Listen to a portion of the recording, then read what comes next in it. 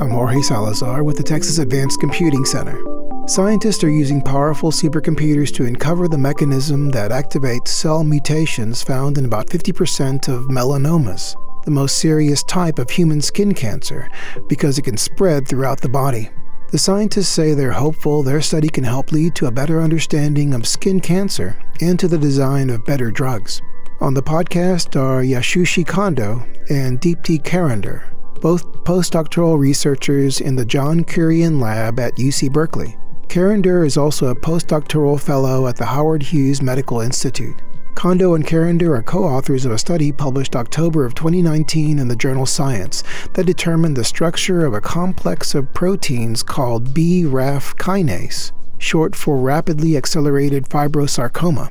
BRAF kinase is a protein that's part of the signal chain that starts outside the cell and goes inside to direct cell growth. This larger signal pathway is important for cancer research, which seeks to understand out-of-control cell growth. About 50% of melanomas have a specific single mutation on BRAF, and it's an important drug target. Strangely, though, drugs that inhibit the mutant had a downside. They activated other undesired proteins called wild-type BRAF kinases, which again triggered melanoma. The science team modeled the BRAF protein and other proteins in the chemical pathway using supercomputer allocations on EXCEED, the Extreme Science and Engineering Discovery Environment funded by the National Science Foundation. They used the Stampede-2 system at TAC, as well as the Bridges system at the Pittsburgh Supercomputing Center. This new research by Kondo and Karander's science team has found how the paradoxical BRAF activation happens. Doctors Kondo and Karander, welcome to the podcast. Thank you. Thank you for inviting us. What are the main findings of your study of an enzyme that's linked to skin cancer? And this study was published in the journal Science in October of 2019. As a background, this enzyme we studied is called BRAF kinase. The link between BRAF mutation and skin cancer is shown in early 2000s by Cancer Genomics study. They found about 50% of human skin cancers have a specific single mutation on BRAF, which is valine 600 residue to glutamate, or we also call V600E. They also showed the mutation makes this otherwise auto-inhibited enzyme constitutively active. BRAF V600E became an important drug target, and specific inhibitors of the mutant were developed following years. They are potent inhibitors, but also showed a very strange phenomenon, so-called paradoxical activation of RAF kinases. The drugs inhibited the mutant BRAF as designed, but it basically activated RAF signaling in the cells carrying wild-type RAF kinases at non-saturating concentration. Nearly a decade, researchers studied the mechanism of that paradoxical activation and revealed that the drug turns the BRAF kinase into an activator. Recently, researchers started developing a new generation of BRAF-specific inhibitors which do not lead to paradoxical activation. So, with this background, we decided and worked on studying the structure of this important protein, BRAF. Especially, we aim to study more native-like state of the protein to understand how the protein is regulated in the cells. Because most of the studies have been focused on isolated kinase domain and how the drugs bind to the kinase domain. According to the literature, there was no protocol to prepare full-length BRAF protein. So recently we had a successful example of full-length protein preparation using Inten chemistry in another project. We thought the method was applicable to BRAF as well. So in general, it is easier to make smaller fragments of the protein compared to long full-length protein. And Inten chemistry allows us to stitch fragments of the protein together. As a result, we obtained an active form of full-length BRAF dimer co-purified with 1433 dimer, scaffolding protein bound to the phosphorylated BRAF C-terminal tail. We determined the structure of BRAF 1433 complex using cryo-EM. Unexpectedly, the structure revealed the asymmetric organization of the complex formed by two sets of internally symmetric dimers. We propose that this unexpected arrangement enables asymmetric activation of the BRAF dimer, which is a mechanism that provides an explanation for the origin of the paradoxical activation of BRAF by small molecule inhibitors. Detailed analysis of this asymmetric BRAF 1433 complex structure showed another unexpected structural feature, which is the distal tail segment, or we call DTS for short, of one BRAF molecule, which is the active site of the other, blocking the activity by competing with ATP binding. Although the activity is blocked, this BRAF is trapped in active conformation. We interpreted this structure that this blocked BRAF molecule functions as an activator and stabilizes the other BRAF receiver through dimer interface. So we ran molecular dynamic simulations of this complex of the BRAF dimer bound to a 1433 dimer to test this stability of this asymmetric conformation. We didn't know why the conformation was asymmetric or what role it played in maintaining the active state of the enzyme. So we started with the structure that Dr. Kondo solved, the cryo-EM structure with the DTS segment running from one kinase into the active site of the other. And then we ran a second set of simulations where we removed that DTS segment. So everything else is the same, it's just that segment is missing. And what we found was that in the system, without this distal tail segment, the entire complex is not stable. The kinase domains move with respect to the scaffolding 1433 dimer. And in one of our simulations, the dimer state of BRAF itself, which is necessary to maintain the active state of this kinase, it fell apart, indicating that this distal tail segment, the DTS, is necessary to actually maintain this complex in this asymmetric conformation, which in turn is necessary to maintain the kinase dimer in the stable asymmetric dimer active state. One of the findings of the study was this mechanism that you described of how the signals, I guess, pass through to the inside of the cell. Is there a simple way to describe the mechanism of action of the RAF kinases, this mechanism that you've discovered? So two BRAF kinases and two 1433 scaffolding proteins form a complex. In this complex, one BRAF kinase is an activator, and the other kinase is a receiver. The tail of the receiver molecule is inserted into the active site of the activator, so the activator cannot work as an enzyme. Instead, the activator molecule stabilizes the active conformation of the receiver molecule. The 1433 scaffold protein facilitates this arrangement so that the tail insertion only happens to one kinase molecule.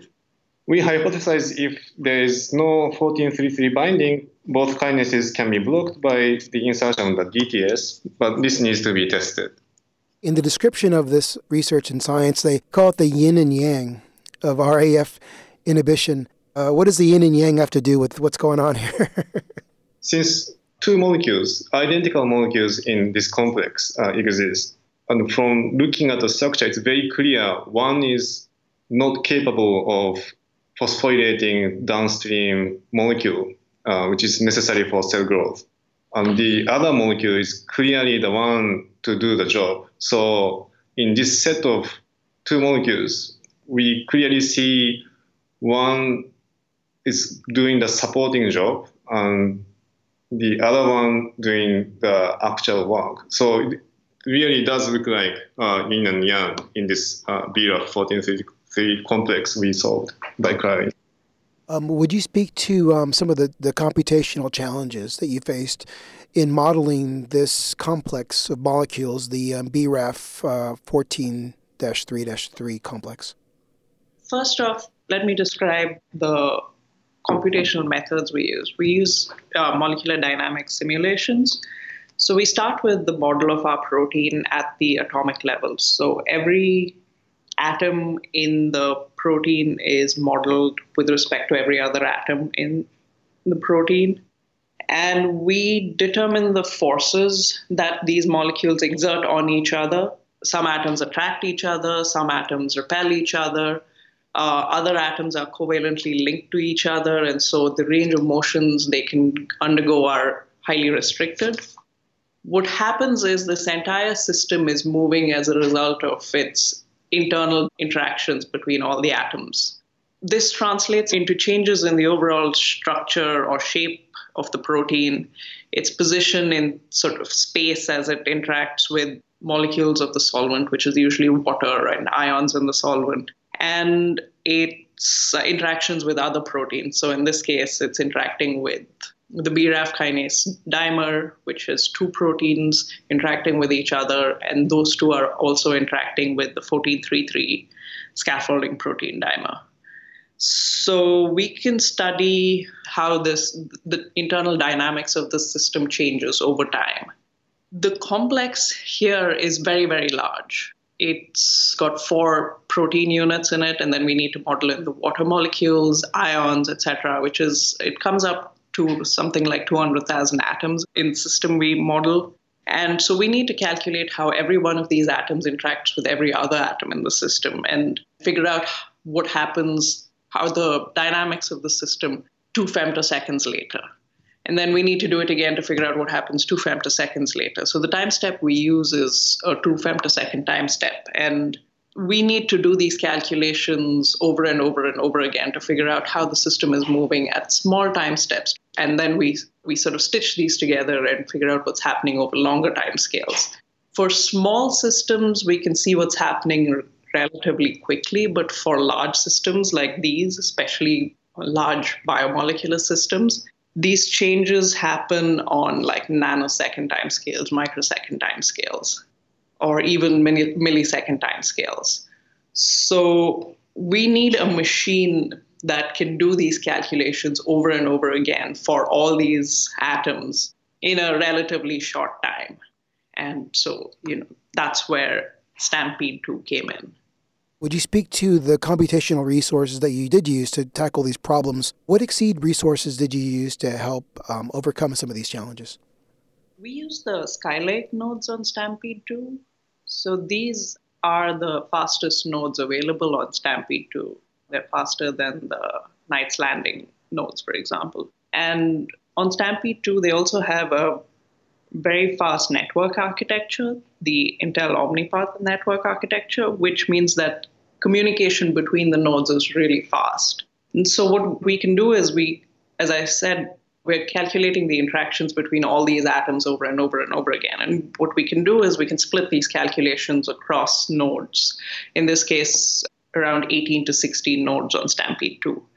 And we can reduce how long it takes to run the overall calculation. We use the NAMD simulation package to run this, which was developed by Klaus Schulten at the Beckman Institute for Advanced Science and Technology at University of Illinois, Urbana-Champaign. And Jim Phillips, also at the Beckman Institute, has optimized the NAMD code to run on STAMPEDE-2. So it runs very, very fast and is very efficient.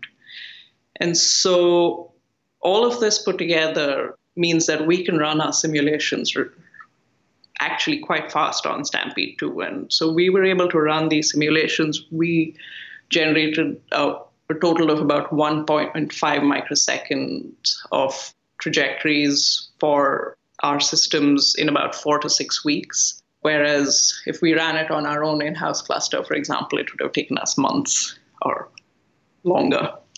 For this particular research, we just use TAC. We're interested in other proteins in this pathway. We're running those simulations on bridges, which it's a smaller system, so it runs quite efficiently on bridges.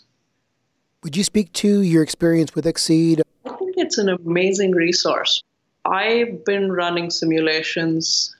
When I started as a graduate student, we were still looking at trajectories that were a few hundred picoseconds long, and those trajectories were generated over months. XSEED basically made it possible for us to access timescales that are biologically relevant. So everything that happens in a cell happens, as I said, on microsecond timescales to millisecond timescales to longer. So When I started, I was running simulations on older XSEED resources like Kraken, and Keeneland was one of the first heterologous supercomputers, which had both CPUs and GPUs. And I was involved in testing Keeneland. And the jump we got in performance when Keeneland came, and then we got Stampede 1, and that was faster. And then now we've got Stampede 2, and now you've got Frontera coming online, which means that when I was starting, we could not run this simulation on any system anywhere. At least, it would have taken 5 years or more.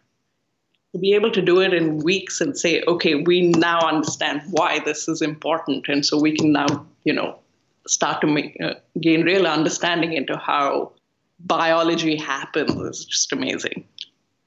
Would you please place this research in its scientific context? How does it fit into the broader work that's being done? And also maybe speak to some of the limitations, like what are some of the questions that you couldn't answer with this paper in Science? So the structure that was solved in this paper is part of a large multi-domain system. So the RAF protein has a kinase domain. It has other domains that are all part of this activation process. We don't know what this complete protein looks like. We don't see it in the structure, and we don't know what its dynamics look like and how all these other parts of the protein play a role in maintaining the active state or converting it from the inactive state to the active state. So we'd like to be able to do that, to go forward and see what is happening with the rest of the protein, how it goes from the inactive state to the active state. And again, the challenge comes in as the system gets bigger, the structural changes that will happen over longer and longer timescales, and we need bigger supercomputers. Frontera is getting there, and so, we're very excited about this. For the benefit of people listening, how does this research relate to ordinary people, to non-scientists? So paradoxical activation of RAF kinases by these BRAF-specific inhibitors turn the normal cells to tumors during skin cancer treatment. So understanding the mechanism of this phenomenon will allow us to design better drugs. And hopefully our study contribute understanding of this step. In addition, we found mutations at this linker between the kinase domain and the 1433 binding element of BRAF molecule, which was never shown before. And this mutation reduces the activity of BRAF in the cells. So it's also indicating this part of the kinase domain can be a target point to develop new kinds of BRAF inhibitors. What's the most important thing that you'd like people to know about using supercomputers to image molecules such as these RAF kinases? Any protein, RAF kinase, any other protein, anything in the cell is dynamic. It's interacting with other proteins, it's interacting with the DNA, it's interacting with the membrane, and it's constantly undergoing changes. It's going from an inactive state to an active state. It is changing binding partners, etc. So there's a lot of dynamics happening in the cell, and largely because of things like XSEED are only just starting to be able to look at things like that. Going forward, the only way we can continue to look at things like that is by using very, very large supercomputers, because the calculations are not easy. They are very hard to do. They require a lot of computational power, and it is really exciting to be able to actually see these things happen and to actually get down to say, okay, here are how things change at the atomic level. Here are these interactions between these two atoms form or break, and that translates into this huge change at the global level in the overall structure of the protein and how it interacts with other proteins or other molecules in the cell. And I think, we're just getting started on that, and we're very excited about where it'll go in the future. Drs. Carrender and Kondo, thank you for speaking with us today. Thank you very much for having us. You've been listening to Yasushi Kondo and Deepti Carender of UC Berkeley. For the Texas Advanced Computing Center, I'm Jorge Salazar.